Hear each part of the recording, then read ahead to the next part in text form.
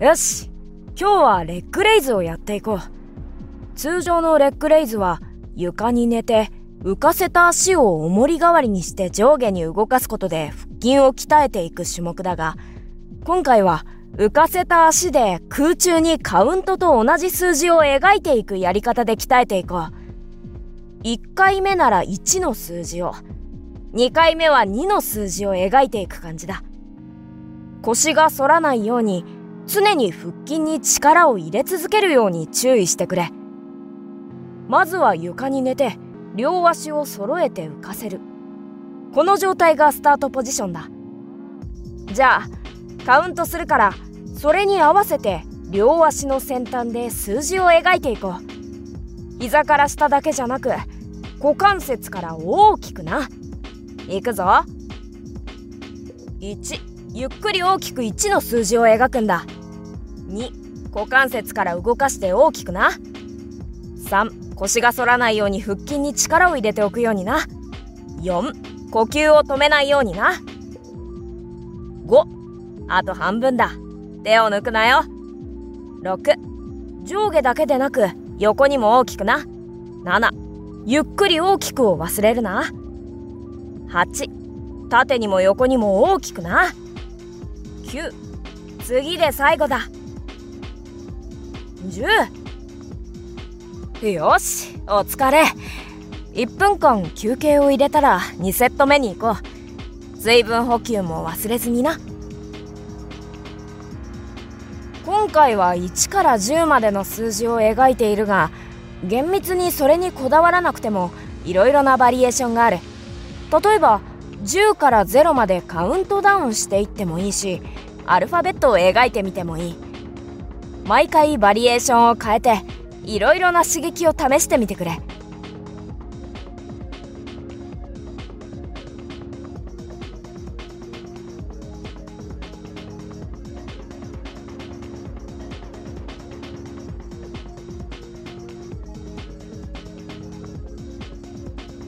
あと20秒で次始めるぞ。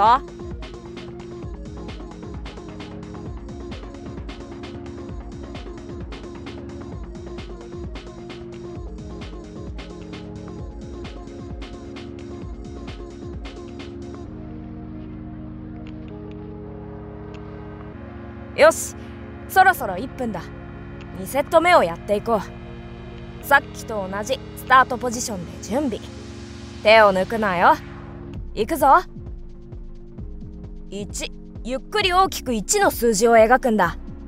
2、股関節から動かして大きくな。3、腰が反らないように腹筋に力を入れておくようにな。4、呼吸を止めないようにな。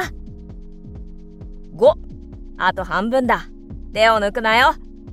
6、上下だけでなく横にも大きくな。7、ゆっくり大きくを忘れるな。8、縦にも横にも大きくな。9、次で最後だ。10。よし、お疲れ。いいじゃないか。1分間休憩を入れたら3セット目に行こう。休憩時間にはしっかり休んでおけよ。動く時に動く、休む時は休むをしっかり切り替えるようにな。両足の先端で数字を描くやり方はなかなかきついはずだ。それでもトレーニングを続けて負荷に慣れてきたら、足の間に何か物を挟んで行うと軽いものでも格段に負荷を増やすことができる。例えば水の入ったペットボトルやダンベル、枕やクッションでもいいな。物を強く挟むことで股関節の内転筋も同時に鍛えられて効果的だ。なるべく足の先端で挟むことでテコを長くすることもポイントだ。気が向いたらぜひ試してみてくれ。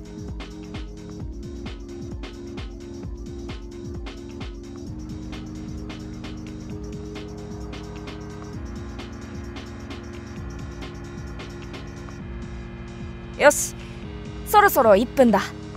最後の3セット目をやっていこう。さっきと同じスタートポジションで準備。最後まで手を抜くなよ。いくぞ。1、ゆっくり大きく1の数字を描くんだ。2、股関節から動かして大きくな。3、腰が反らないように腹筋に力を入れておくようにな。4、呼吸を止めないようにな。5、あと半分だ。手を抜くなよ。6、上下だけでなく横にも大きくな。7、ゆっくり大きくを忘れるな。8、縦にも横にも大きくな。9、次で最後だ。10、お疲れ。いい感じに追い込めたか？基本のレッグレイズもいいが、たまにはバリエーションとしてこういうのもいいな。この後はしっかり栄養をとってゆっくり休むようにな。じゃあまたな。